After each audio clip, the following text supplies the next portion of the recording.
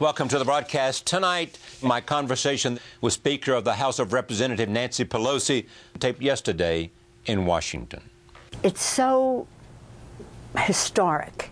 It's so exhilarating to be part of history that each one of us in the Congress is on the brink of making history. This is Social Security, Medicare, health care for all Americans. So it is its own, it has its own encouragement to it. But I've told you before, Charlie, there is no easy vote in the Congress. Every single one of them is a heavy lift.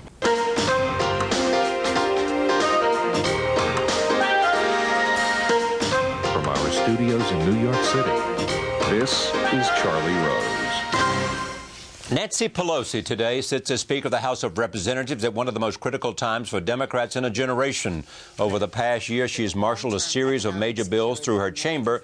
They include an economic stimulus, regulatory reform, a jobs creation program, a climate change bill, and funding for the wars in Iraq and Afghanistan. At the top of her agenda at this moment is an overhaul of the health care system. She's currently working on a compromise measure with her caucus and Senate Democrats to pass what the president has called his top domestic priority. But the Democratic agenda has been stalled by resurgent conservatives and public unease about the country's economic and fiscal health.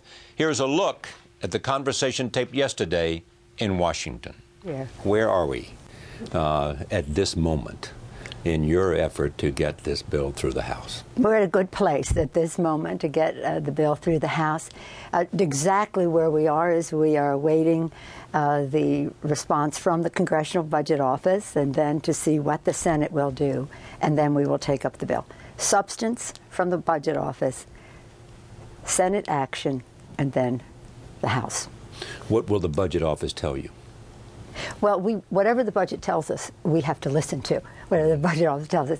So they will tell us one of the main reasons to do health care reform is to cut cost.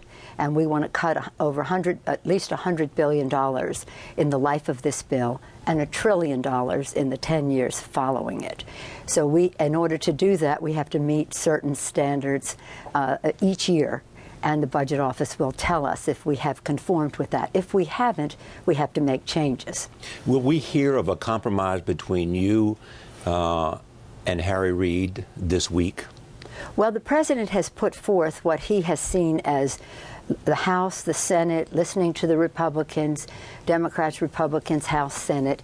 And I think what the President put on his, as his proposal is what we are working around. It has to comply